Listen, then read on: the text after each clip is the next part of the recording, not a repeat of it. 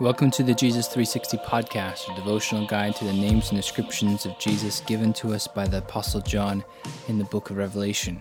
Brother Daniel and myself, Blair Phillips, will be co-hosting today's discussion on Jesus, the one who is the source of gold refined with fire. So we are in Revelation chapter 3, verse 18. So I'm going to begin by reading verse 17 and then into 18 to give some context to our listeners. So verse 17 of Revelation chapter 3, New King James Version, because you say, I am rich, have become wealthy, and have need of nothing, and do not know that you are wretched, miserable, poor, blind, and naked. I counsel you to buy from me gold refined in the fire, that you may be rich, and white garments, that you may be clothed, that the shame of your nakedness may not be revealed, and that you anoint your eyes with eye salve, that you may see. And so, Brother Daniel, as we dive into this verse of Revelation chapter 3, verse 18, into the description of Jesus as the one who is the source of gold refined with fire, we see him offering this gold and offering himself as the source of this gold to those who have a false ideology of their wealth. And so just share with us some more aspects of this. Yes, indeed, throughout human history, we understand that gold has been a symbol of wealth. Gold has been a symbol of beauty, and gold has been the symbol of purity. And gold was mentioned in the Bible as early as the time in the book of Genesis in the region of Havilah.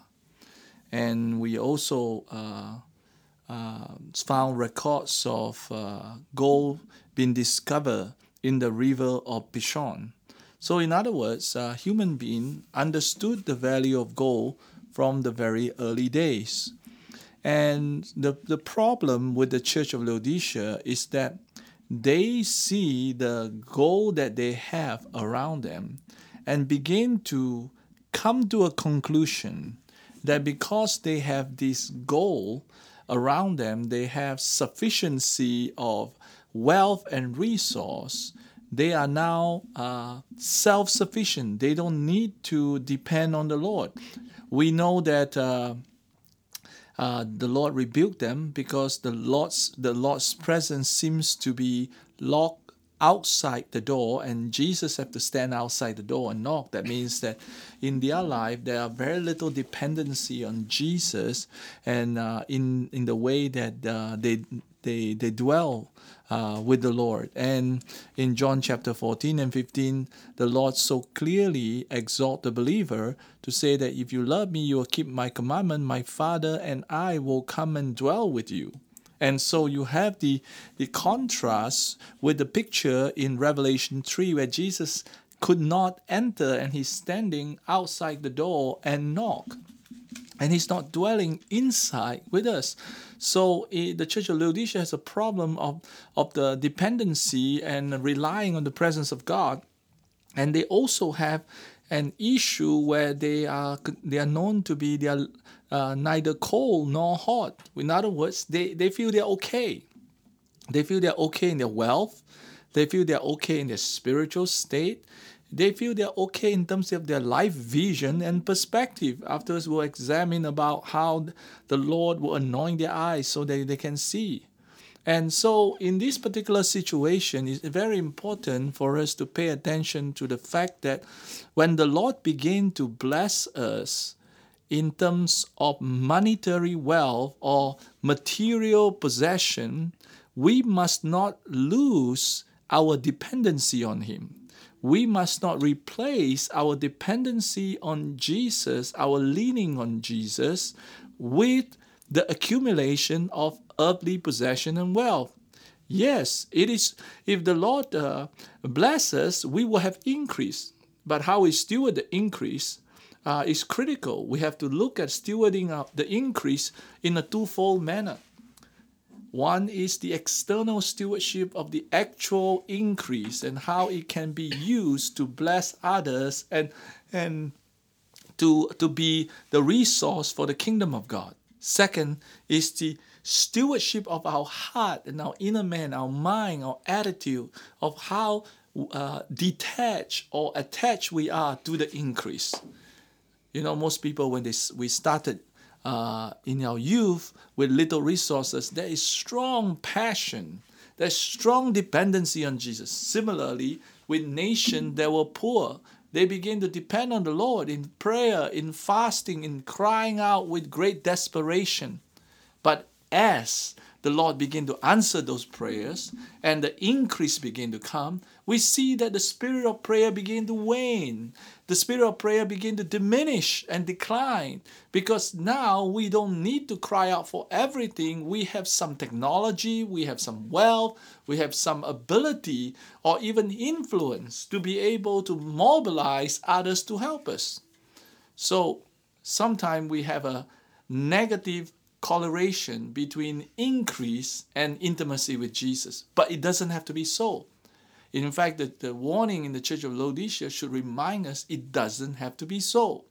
Increase embolden us to trust the Lord more. And when more increase come, if they come because the Lord bless it, then we should live in the lifestyle extravagant stewardship and giving in such a way that our hearts is not attached to the increase to the point that we lose our dependency on the Lord. So in this particular case, we see that the church in Laodicea has begun to focus on the goal instead on the source of the true wealth, that's Jesus Christ.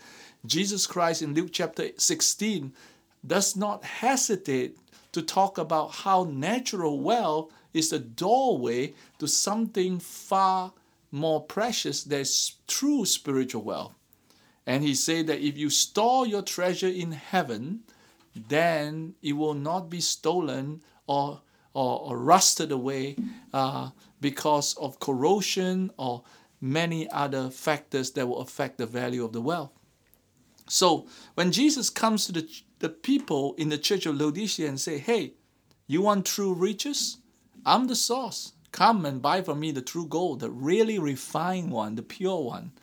The one that you have is going to fade away. It's not pure. It's going to defile you. Even though the increase may come from me, but don't let the blessing of God rob you from the presence of God. So Blair, as a young person, you have so much ahead of you, and the Lord might bless you and increase your wealth and your influence. I think this lesson from the Church of Laodicea is so relevant to any young leaders and emerging leaders in the body of Christ and in our society. Very much so, Brother Daniel, and it's actually been something that's been on my heart for the last couple of months. And, I'm a newly married man and just crossed the 3-year anniversary, and though the first few years were very tough for my wife and I in the missionary lifestyle, things have gotten a little bit better, and though in far comparison to most in the world. You mean the Lord has provided? The Lord has provided, yes. Constantly. We've always had covering over our head and food on the plate. And but we've been in a season of blessing, and it's actually been one of my heart cries of I lived for many, many years in a season of lack or of constant leaning on the Lord, in which He always provided.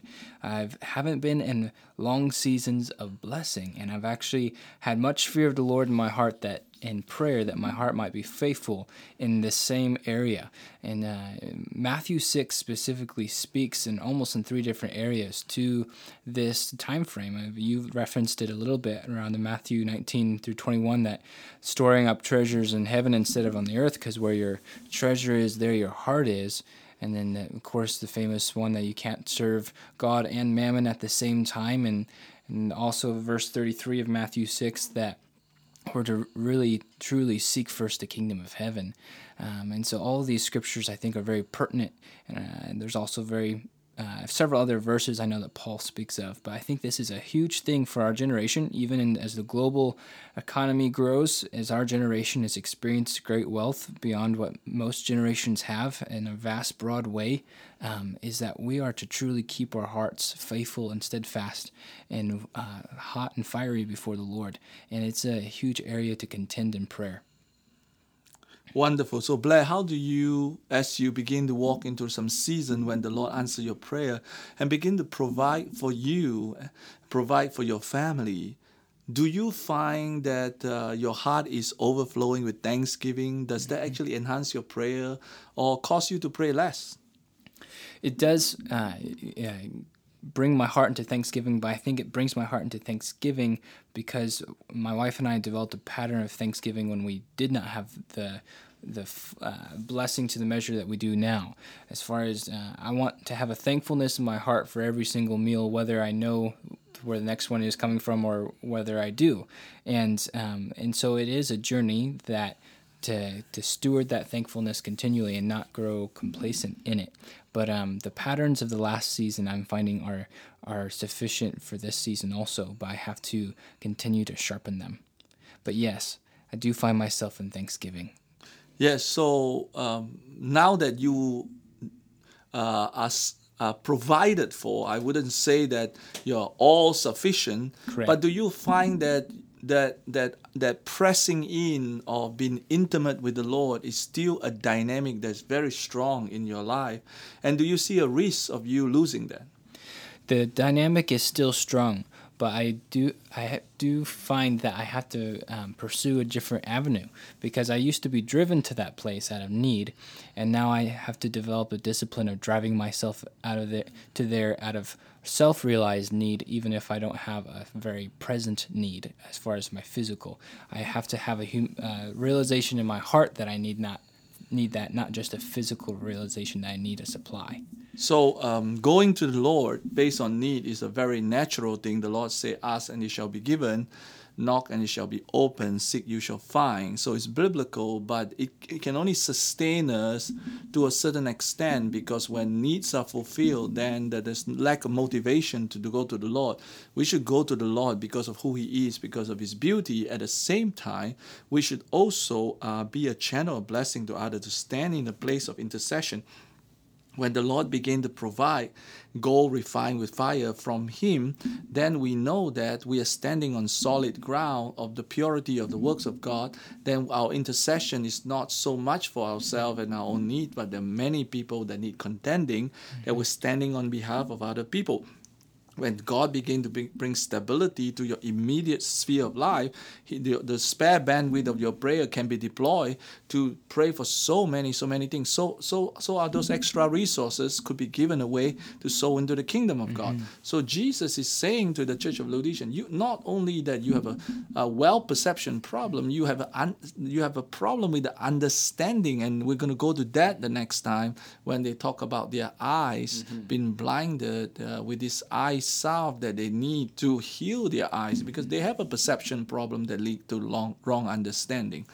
So because Jesus is the one that's giving us the gold refined with fire, that I'm the beneficiary. I am the blessed one who have the privilege to receive gold refined with fire from the Lord. And because of that, I will not settle down for any sort of gold that is not pure from the Lord. And gold could literally means that the provision that come from God in the literal way, or it could be spiritual works that is, in Malachi chapter 3 verse 3, he said that refiner's fire, and he purified the sons and daughters of Levi with great intense fire. And 1 Corinthians 3 talks about the works being tested with fire, and those pure works that are made of gold or silver, they will not only pass the test, but actually their work will be refined. So I would like to pray that not only our listener will engage with us in this particular subject, but my own personal life, that I will not settle down for just good golden stuff. I would like to go for the fullness of the gold refined with fire that comes only from my Lord and Savior Jesus Christ. Amen. So Lord Jesus, we pray for our audience today, because Lord, you are the one who satisfies our soul. You satisfy our soul in so many different ways. And giving us the gold refined with fire is just one of them, but that's a very important part of the way you relate to us, because there are gold that we're holding on to that's not refined with fire. We think they are gold, but they're actually not that valuable. We should let them go, so that our hands are ready to receive the gold that has been refined with fire, the one that's tested. The the source of provision that come from you that's pure, and also the works of God that we labor, co-labor with you, that is pure. So Holy Spirit, we pray that you will deliver us from complacency, you will deliver us from self-sufficiency, you will deliver us, oh God, from a wrong perspective of comparing one to the other, about how well we are doing, instead of fixing our gaze on you, oh Lord. We only want to fix our gaze on you. And hear this, well done, good and faithful servant. And we know that every time you ask us to do something, you will always give us the timely resource and the wisdom to carry it out. So here we are, Lord. Help us to be those that carry gold refined with fire and be a blessing to the multitude around us.